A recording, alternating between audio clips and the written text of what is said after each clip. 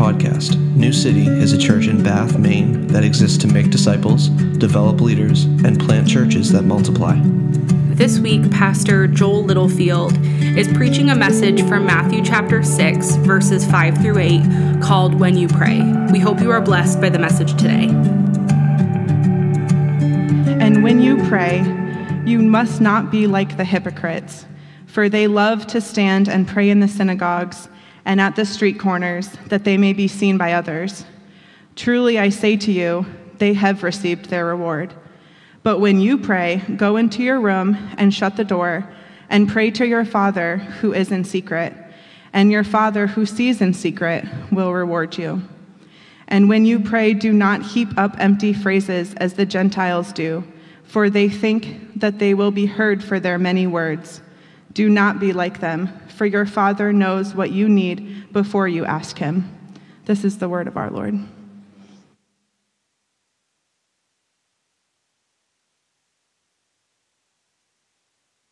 All right, let's pray. Oh, Father in heaven, you are gracious. You're so good to us. Thank you for the moments we've had already to worship and look to you and direct our attention to you. Father, I pray now that your word would just be everything we need it to be. Lord, speak to us. Remind us of your truth, your love, Lord. Draw in those in this room this morning that are not in your presence. And Lord, their sin is still their God, their idol. They love themselves. God, would you interrupt their rebellion and draw them into your redemptive plan, Lord? And we believe, God, that you are a seeking God. It's because of you that we are saved. It's because of your Spirit that any of us have experienced your grace. Thank you, Lord, for saving sinners like us. Continue to do that again and again. And open our eyes to the truth today. Be glorified as we look to your word. Teach us now, Lord, we pray. In Jesus' name, amen. Oh, it's so good to be here and just all of that celebration. Sorry for the tears, you guys, and all of your crying. I'm glad I wasn't alone, but it's good. It's such a good thing to celebrate. And one thing that I see that has just been consistent in the ministry of New City Church that I pray is never ends is the preaching of God's word. The expository preaching of a text and going through books of the Bible. It's what we do here. It's what every church should do. I believe that wholeheartedly, and so we're in Matthew. For those of you who are new here, we've been going through the book of Matthew, and we're going to just keep on working our way through this Sermon on the Mount. So, let's dig in. There is a recurring thought that has been happening, and it's about the hypocrite. We've been talking about the hypocritical, pious display of living out your life before God in a way that others would see. In the last context, in the last sermon, we covered this idea of giving. And that there were hypocrites in Christ's day that were giving to only be seen, and that was their reward. And so we move into this section of prayer now, and then there's a third section that's fasting, and we're going to sort of wrap that into next week's sermon. But I want to just ask you something that when it's asked from a pulpit, generally it's like a bomb that goes off because it's an area that all of us should be convicted by and seek to grow in. And the question is, how is your prayer life? Just think about it for a moment. What does your prayer life look like? Is it exemplary? Could someone follow you and your example and learn what it would mean to pray? To pray according to God's word, to pray according to Christ's will. What would you like to see changed or made better when it comes to prayer? Just do a self-evaluation right now for a moment. What would you, just pick one or two things right now in your mind. What's one or two things that you would like to see changed, made different, grow, increase in your prayer life? Identify those things, think about those things, and take those to the Lord today and continue to do so. I really think the Lord's timing is perfect. Of course, the Lord's timing is perfect. He's perfect. That's no new thing. But these next 2 Sundays, we're looking at this idea of what Jesus taught about prayer in the Sermon on the Mount. And as was already announced, we're starting a prayer service soon. I think God is doing something in our church, and I hope that it takes off like fire. Not because we're trying to produce something, but that the Holy Spirit is doing something in each of you and in me to convince us of the need of our lives to be submitted, wholly surrendered, wholeheartedly to the Lord in prayer. So God has us in this season to sharpen us and strengthen us and to grow us in our understanding of prayer. So let's pay attention. In the text, what I want to point out quickly, as you've already heard read, is the warning that's similar to what Jesus said in terms of giving, as applied to giving. The warning is also applied here to prayer. Look at verse 5 and 6, again in Matthew chapter 6, and you'll notice that what we can conclude about prayer is that, like giving, it was being treated by the religious leaders of Jesus' day as a means of getting praise. The prayers were being done in such a way that they were being praised. They were getting attention. It was all about themselves. That's something that we can notice very quickly. It is very similar to our last study when it comes to giving. Maybe you have witnessed. Now I had a kind of a fun time thinking about my life, just looking back over my life following Christ, the different types of people I've met, the different types of prayers I've heard in public settings, some of them quite comical, some kind of sad. But you've heard there are some stereotypes, right? And I don't want to make this a silly thing, but you've probably noticed that one who prays way too loud in a quiet room. And you're thinking, why? And you're looking around and the person is just praying awkwardly loud. You've been around those people? Yeah? You might be one of them. I don't know. I don't want to call. I'm not pointing fingers here. I'm just saying I've experienced it. You've all experienced. This is stuff that's common to us. How about the one who sort of moans in prayer in a very unproductive, kind of self-seeking kind of a way? It's just is disgenuine, attention-getting. Oh, Lord. Why? Why? And there are people that do that, right? So we've experienced, and so it's important, and it's good that we have a place in Scripture, many places in Scripture, but here Jesus teaching his disciples, telling them this is what prayer looks like, and what it should look like, and what you should seek to avoid. The point Jesus is making, it's a serious one, and it comes down to the matter of the heart. Prayer is not a show.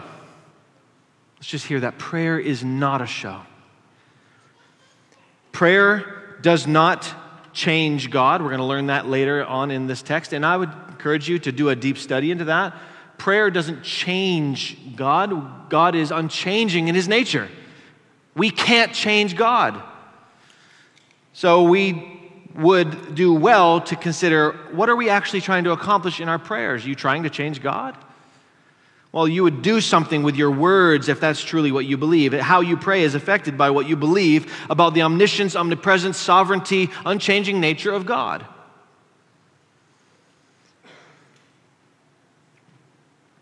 It's not a show. It's not to change God. Prayer is not a performance. Prayer is not about your wishes and desires. It's really not about those at all. According to the Scripture, there's no reward for the one who prays elaborate prayers out in the open so that others can hear. There's no reward from God for that person. And similar to the subject of giving, if you pray to be seen, what Jesus says is the being seen is your reward. That's it. You've got it. If you pray to be seen, that's where your reward ends. The hypocrite that Jesus brings up, that we notice in the text, the hypocrite prayed on the street corner during specific times when public prayer was happening. So we know from studying things about Jewish culture, there were traditionally morning, noon, and evening prayers. There were times when you knew most people would be praying, most people within Judaism. A person, if they wanted to, could time it just right so that they were situated in a public place seen by the most people. And that's what Jesus is referencing here. He mentioned the street corner. They pray on the street corner, which is a great place to be seen because you'd get people coming from both directions. You can even see an intentional mindset to be on the street corner so that there's people here and here that can see you. It's an intentionality behind it that's really quite vain. Then the synagogue, he says that they would also pray in the synagogue, not just on the street corner, but also in the synagogue. And this wasn't uncommon in and of itself to pray in a synagogue. The synagogue was a place of prayer. And in fact, sometimes within the congregation, people would be called out to lead a prayer. There was public prayer. That's not the issue. The issue that I want us to think about when we are examining this text and in your hearts is why. Why do you pray? Why, when you pray, are you doing so? Why exactly?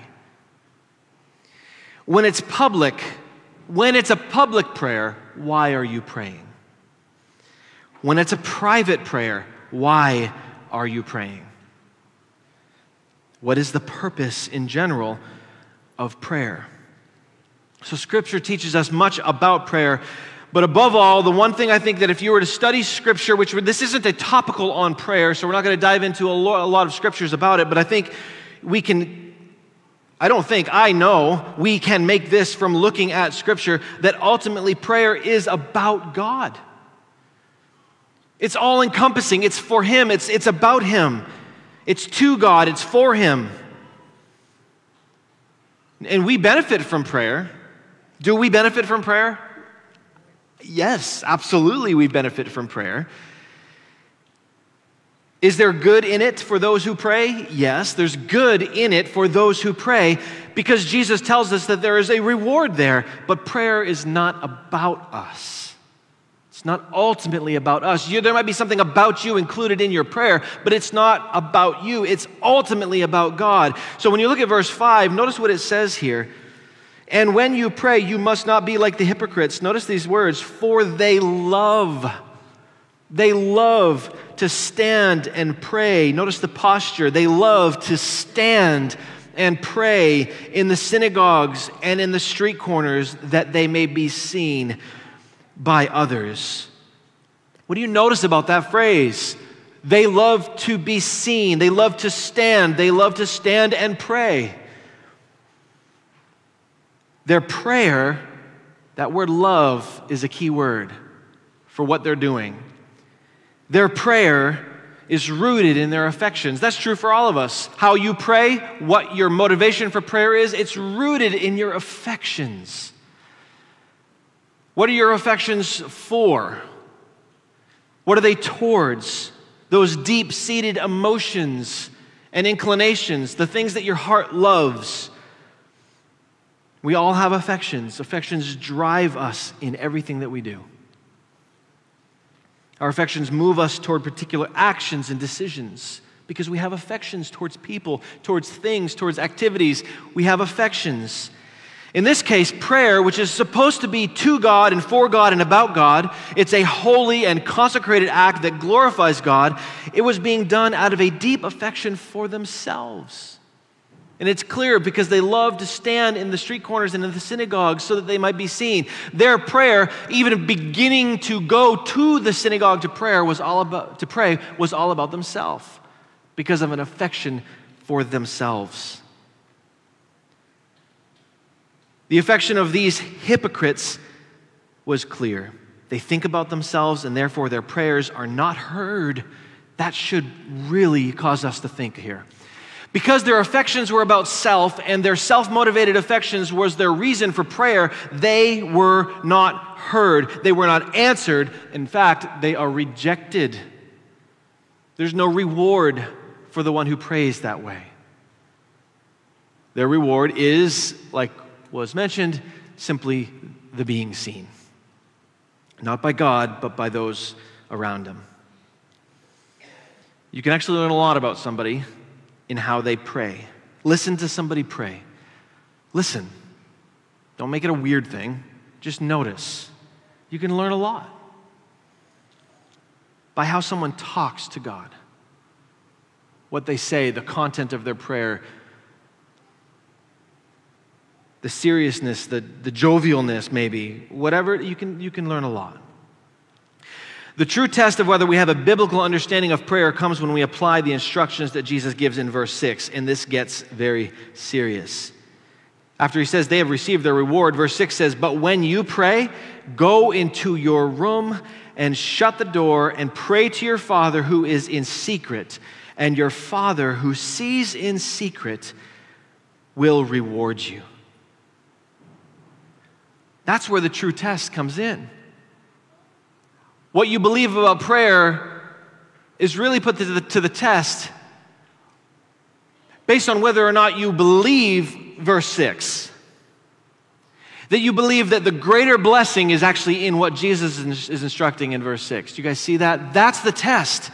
How many of us would be content with prayer that is never seen or heard by anybody else? How many of us would be content with the main place of our, and I'm talking to myself here, guys, as well. We are all in this. We need to grow in this. How many of us would be content with an inner room in our house as the primary place where we talk to God? Or some place that is secretive? Notice that Jesus does expect his disciples to pray, similar to how he says, when you give, he says, when you pray. The assumption is that you will be praying. A disciple, a child of God, is someone who prays to God. There's no question about it. If you don't pray, in fact, that's often a very telling statement when somebody says that they're a Christian, you say, well, how can I pray for you? And they say, it's okay. Is that person walking with the Lord Jesus Christ, the Redeemer of their soul, if they reject an offer for prayer?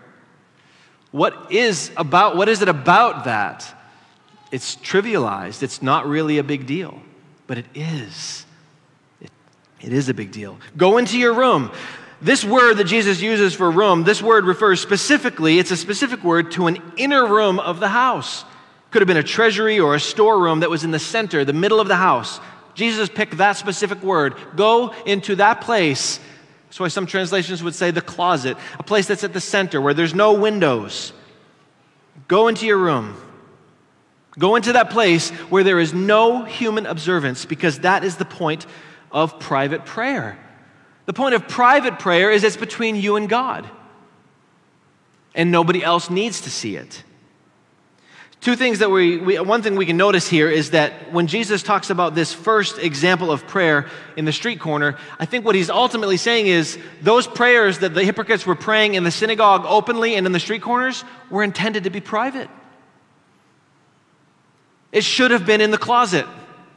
And there are times when there's things that we should be praying privately to God that we pray openly so others can hear it. Check your heart in that. Why are you praying? Why are you praying publicly? Should it have been in the closet between you and your Father?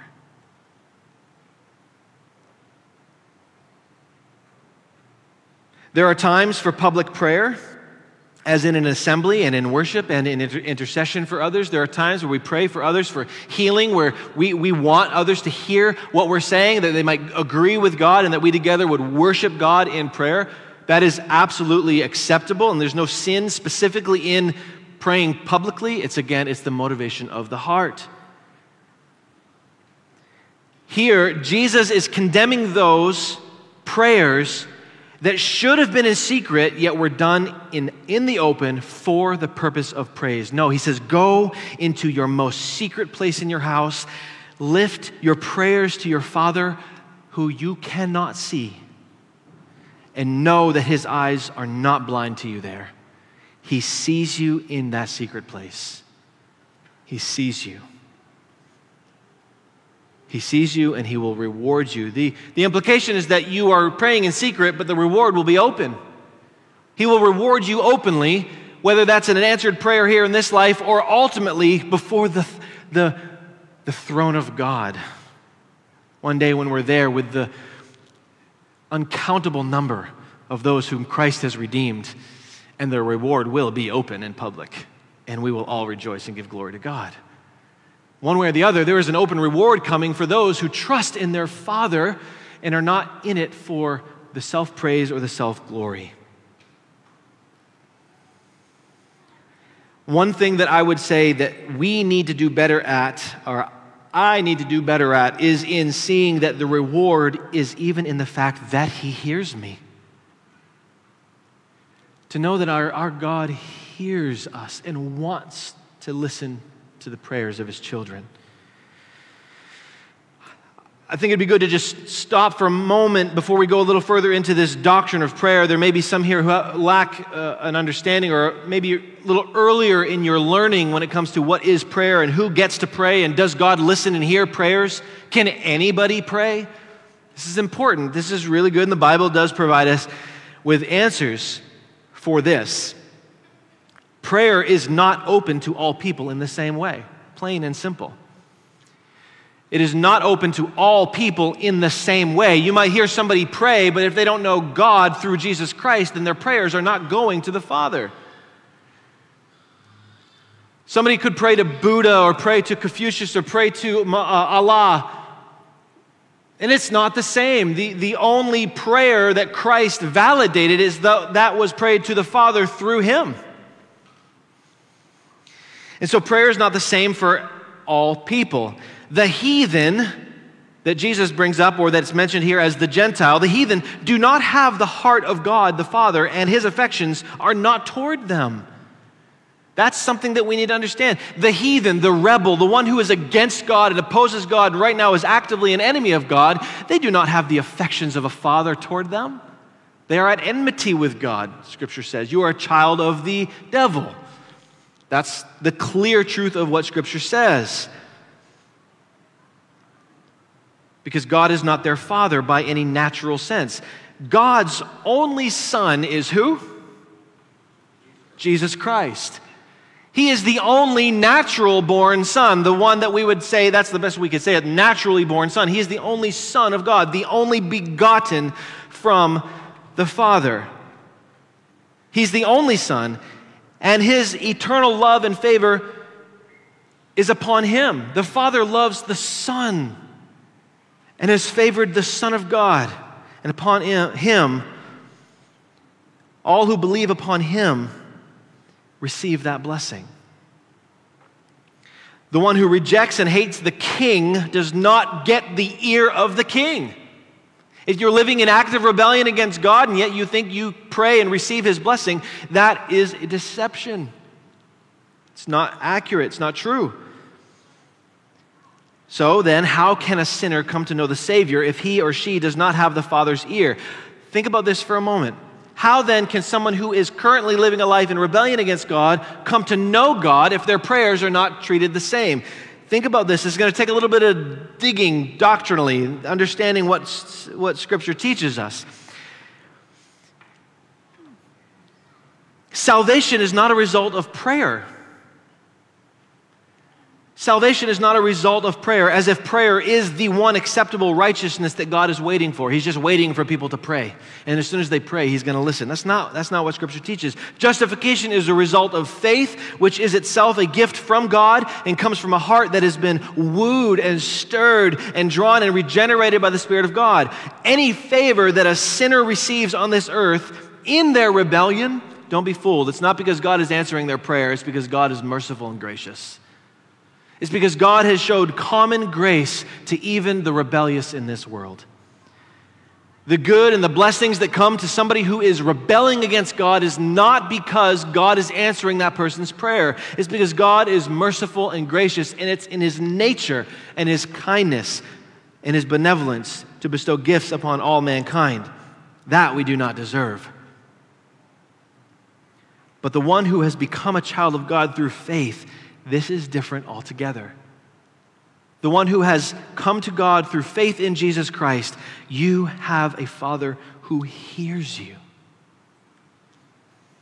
and has planned in his providence that our prayers, your prayers of faith, and his kind benevolence, in some mysterious way, weave together to transform us and to bring about God's predetermined ends. We pray in faith to a God who is sovereign and has predetermined and planned everything. And we pray in faith to that God because in his plan, he has saw fit that our prayers of faith weave together to bring about to be the means to the ends that he has decreed. So we pray because it pleases the Father. We pray because the Scriptures teach us to pray. We pray with confidence in our sovereign God. Ultimately, the true child of God is pleased to have the ear of his or her Father. It would be pleasing to you. If you sit in this room and you're a child of God through faith in Christ, it is enough for you to know when you pray that you have his ear. You do not have to have everything that you ask for from him. You do not have to have all the blessings and dreams that you wish for your family. You can just know that because you have his ear, you are blessed. It is a reward in and of itself. When you understand the miraculous nature of salvation and redemption, that it's not by our works, but it's by a loving God who, in his kindness, leads us, draws us to repentance through his Son, that miracle alone is enough to give us a lifetime of praising God for his goodness. That is a reward. The child of God is pleased to pray in private, believing that our omnipresent and all-knowing Father sees into the secret places of our lives. Maybe that's something that some of you need to hear in a specific way this morning. That God sees into the secret places of your lives. He sees our inner man, and not only our inner being, our inner ache. He sees it. Every single detail of what you are fighting against right now and battling with, he sees it. He sees the secrets of our hearts. And if we would go to him, not in order to receive an external reward, but go to him for the sake of him, he has a reward for us, and he will reward you. Go to him for the sake of him. Did you hear that? Think about that. Let that ruminate. Let it just settle on your heart. Why do you pray? Is it for God, or is it for you? What is the reward that you seek? Moving out of this section that Jesus opens up when it comes to prayer, this visible awareness, like people can see me and this is for me. Moving on from that, he addresses another aspect of prayer. He goes on to say that there can also be vanity in repetition and long-winded prayers. Notice what he says. Verse 7, when you pray, do not heap up empty phrases as the Gentiles do, for they think that they will be heard for their many words. Do not be like them, for your Father knows what you need before you ask him. Repeated prayers in and of themselves are not sin. Again, it's the heart again that we're talking about.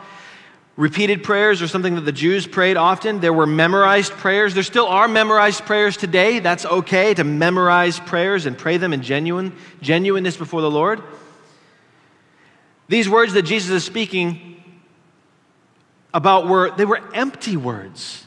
Notice what he says, empty words, like babbling. That's what the word means, babbling and stammering. The one who stutters has to repeat their words continually. Jesus is saying, there are people who pray in that same mindset where you feel like you have to repeat words. You have to repeat certain things, repeating the same sounds over and over again. And that reveals to us a belief about our God. He says heaping them up, this idea of heaping them up as if more words give you more chances of God hearing from you. As if the more you speak, the more he will hear. Jesus compares this way to the way Gentiles prayed. In this day, when we see the word Gentiles, what we're talking about is the non-Jewish nations. Those who worship foreign deities and demons and lifeless statues. That's what he's talking about. The Gentiles who prayed to lifeless statues. They also prayed to demon spirits. They also prayed to foreign deities that were not God, that were not supreme.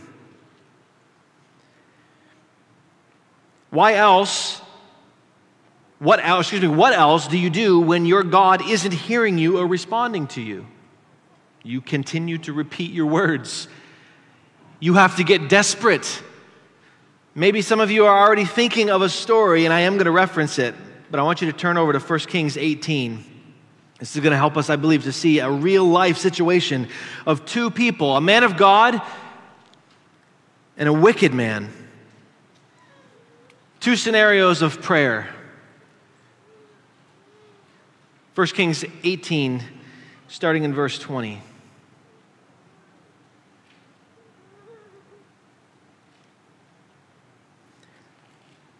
Listen to these details.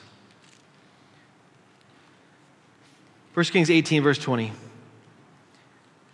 So Ahab sent to all the people of Israel and gathered the prophets together at Mount Carmel. And Elijah came near to all the people and said, "How long will you go limping between two different opinions? If the Lord is God, then follow him. But if Baal is God, then follow him." And the people did not answer him a word. Then Elijah said to the people, even I only am left a prophet of the Lord, but Baal's prophets are 450 men. So let 2 bulls be given to us, and let them choose 1 bull for themselves, and cut it into pieces, and lay it on the wood, and put no fire on it.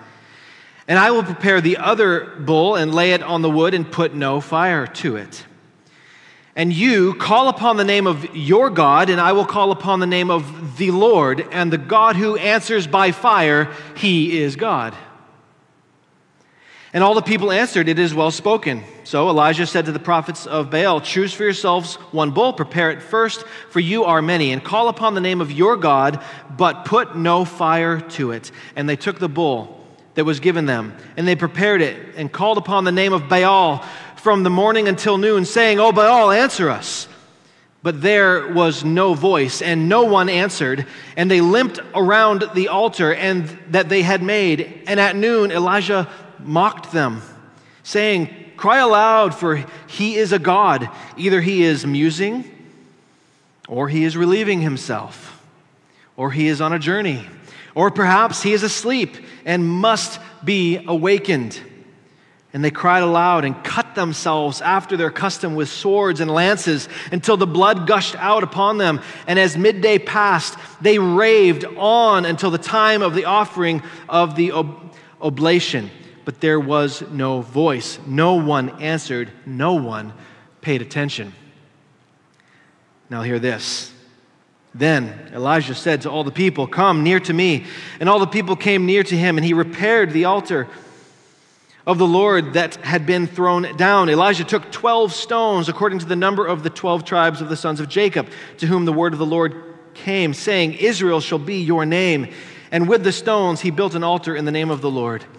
And he made a trench about the altar as great as would contain 2 seahs of seed. And he put the wood in order and cut the bull in pieces and laid it on the wood. And he said, "Fill 4 jars with water and pour it on the burnt offering and on the wood." And he said, "Do it a second time." And they did it a second time. And he said, "Do it a third time." And they did it a third time. And the water ran around the altar and filled the trench also with water.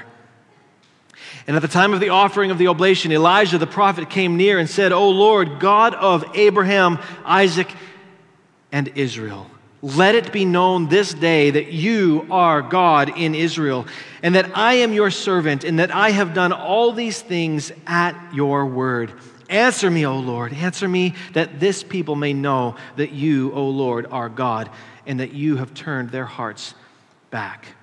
Then the fire of the Lord fell and consumed the burnt offering and the wood and the stone and the dust, and licked up the water that was in the trench. And when all the people saw it, they fell on their faces and said, "The Lord, he is God. The Lord, he is God." And Elijah said to them, "Seize the prophets of Baal. Let none of them escape." And they seized them. And Elijah brought them down to the brook of Kishon and slaughtered them there. What a story. What an incredible story. But you see the comparison? Do you see the reason why I would take you there? Who were the babblers?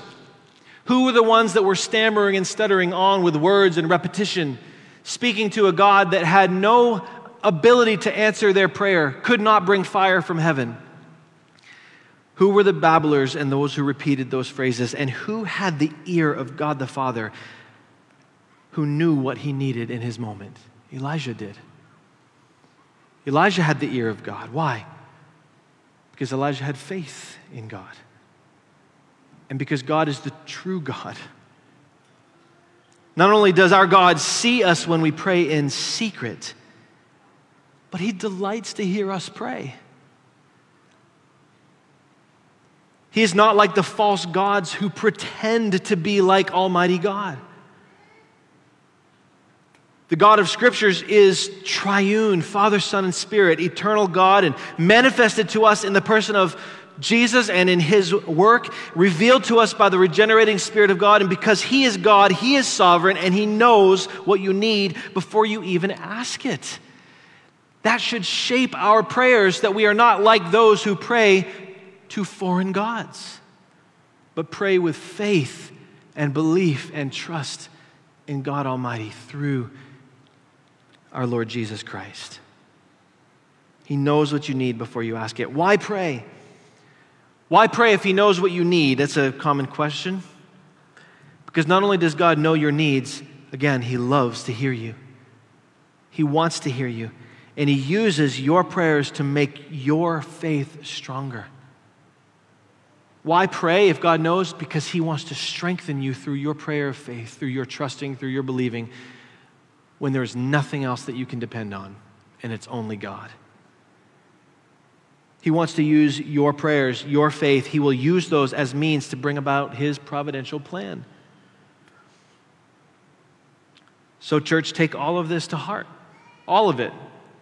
Think about how you pray and why you pray. When you are in need, your Father knows it well. That's a comfort.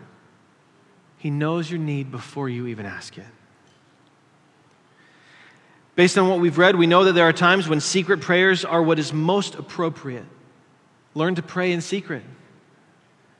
Pray in secret. Go home today. Talk about it.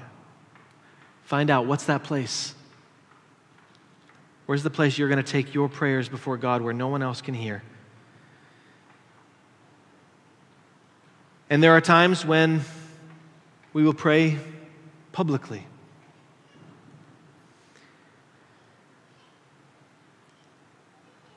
There are times when those public prayers will fit the occasion. So for this, do not repeat words for the sake of repeating words. Don't heap up repetitions. Don't be that person who babbles on and on. Be precise with your prayers, because we are praying to a real God. He does not need your repetition or our babbling or stammering. We can pray specific, clear prayers as though we are a child and he is our Father. Value the prayer closet. Trust that nothing is hidden from his sight.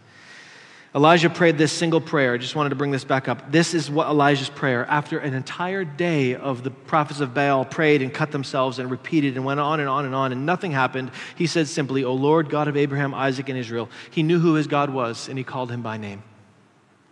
He knew who he was. He also knew the promises and the lineage that was rooted in those names, that God was a faithful God to his people. He said, let it be known this day that you are God in Israel and that I am your servant. There was humility there. I am here to serve you. I am your servant, and that I have done all these things at your word. I'm obedient. I'm being obedient to your word.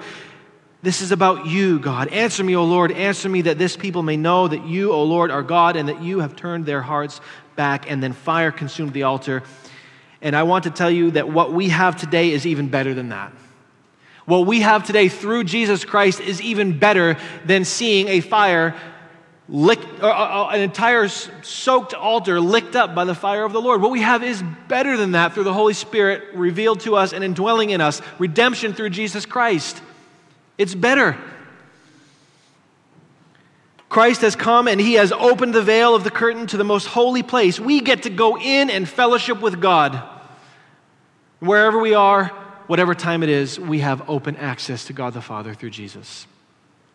That is better. Access to the Father is open through Jesus. And it's interesting because there's one repeated word that comes up over and over again in this section, and it is the word Father. How does one come to know God as Father? Romans 8:14-16 says this, for all who are led by the Spirit of God are sons of God.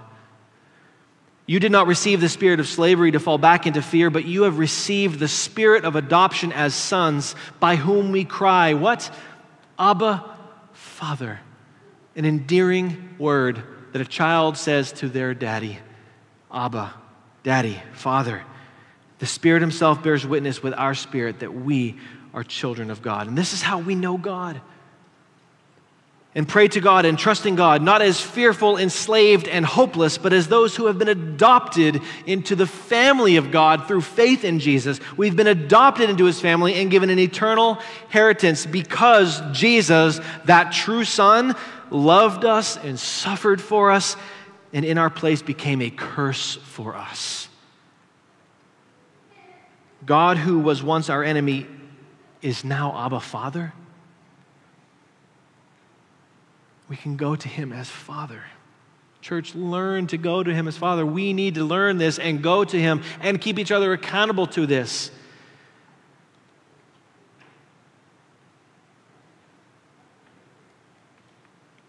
And we get to utter these words. We get to say these words to God who was once our enemy. Wake up every morning. Wake up and soon let those words cross your lips. Father. And then Jesus is going to teach us. So next week we're going to come back and we get to get into that outline of prayer that Jesus actually gives us. Here's the model. Father in heaven, holy is your name. How kind of Jesus to tell us how he wants us to pray. The model. This is what our prayers should include, but it begins with our Father. Worship team, you guys can come on back up. I'm just going to close here. You guys know that a week from this Wednesday is our first prayer service. It's already been mentioned. I want to challenge all of us to think intently about how we pray. That's the challenge, the charge for us as followers of Christ, members of New City, believers in Christ that are here. Think about this. How do we pray and why are we praying to God? Let that enter into your times of prayer. When you pray with somebody today, when you pray with somebody this week, maybe over the phone, or you send them a prayer through text, which I know we do all the time. Texting is like a new form of prayer. Or you post a prayer on Facebook, right, or something like. But really think about it. What about the prayer closet in your house?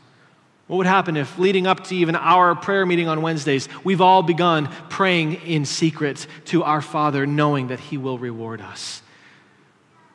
I pray that we would do that. God is powerful. He's all-knowing. So we don't need to convince or coerce him of anything. It is faith that pleases him. So we should pray and ask with bold faith, but also with deep trust, wanting only his will to be done. And then we'll talk more about that next week as well. His will be done. These things that we want to creep into intentionally put into our prayers. We'll talk more about that. Before we close, I do want to make sure that if you're here this morning and you're hearing this idea about prayer, and there's a whole room full of people that have access to God the Father, maybe you don't. Maybe you actually don't have a good father, and you're thinking, well, all this talk about father makes me kind of sick because I don't have a good father. Well, you can know a good father through Jesus Christ. You can be completely loved like no other father can love you. The ability of God the Father to love and then move in on those promises that he makes, there's nothing that compares. Because not only is he Father and he's holy, but he's also perfect. And he's set apart to accomplish his plans and for his glory through your life. And he wants to save you and make you his son or daughter. The way to God the Father is through faith in Jesus Christ. So you put your faith in Christ, you trust him, you trust in his sacrifice, you trust in what he did was a substitute for your sinful rebellion against God. And you turn from your sin and you trust him, and he will save you. He will forgive you of all your sins. The majority in this room know this, but if there's anybody here that doesn't, you need to know that, and that is the business, the only business that you need to be thinking about, to simply surrender and believe and trust. Stop pursuing any other worldly pursuits. They are all vanity, and they will all end in hell. But Christ redeems and forgives. Pray with me, and then we'll sing a couple songs. Father, we thank you for your day, this day you've given us. Thank you for your word. I know it can be hard for some, especially outside of Christ, to hear any talk of judgment or hell. I know that. I pray that, God, you would, by your Spirit, awaken this reality that Because you are a holy God, because you are perfect and righteous, you must judge sin. No righteous judge lets injustices go. Somebody had to pay or has to pay. I pray that everyone in this room today would put faith in Christ, would have active belief, trust in the Savior Jesus, who alone is able to forgive sin, who alone took the wrath of the Father upon himself so that we do not have to bear that wrath. I pray you would rescue, redeem, forgive sins, turn hearts to you, Lord, break the stony ground, and give new life and new hearts. Help your church to pray. Help us to pray in faith. Help us to pray believing in our Father who knows all things. God, fill this church and continue over these next years and decades. God, use us for your glory. Continue to grow your church and build your kingdom in this place and in this land that we live in, Lord. Forgive us for our sins. Forgive us for our rebellion. Oh, Lord, we look to you, Lord. Praise you, Lord. It's in Christ's name we pray. Amen. Thanks for listening to today's episode of the New City Church podcast. For more content from New City Church, check us out on any of the major podcasting platforms. Or if you want to find our gathering times, location, or any other information about New City, check out our website at www.bathnewcity.church. We hope to have you join us next episode.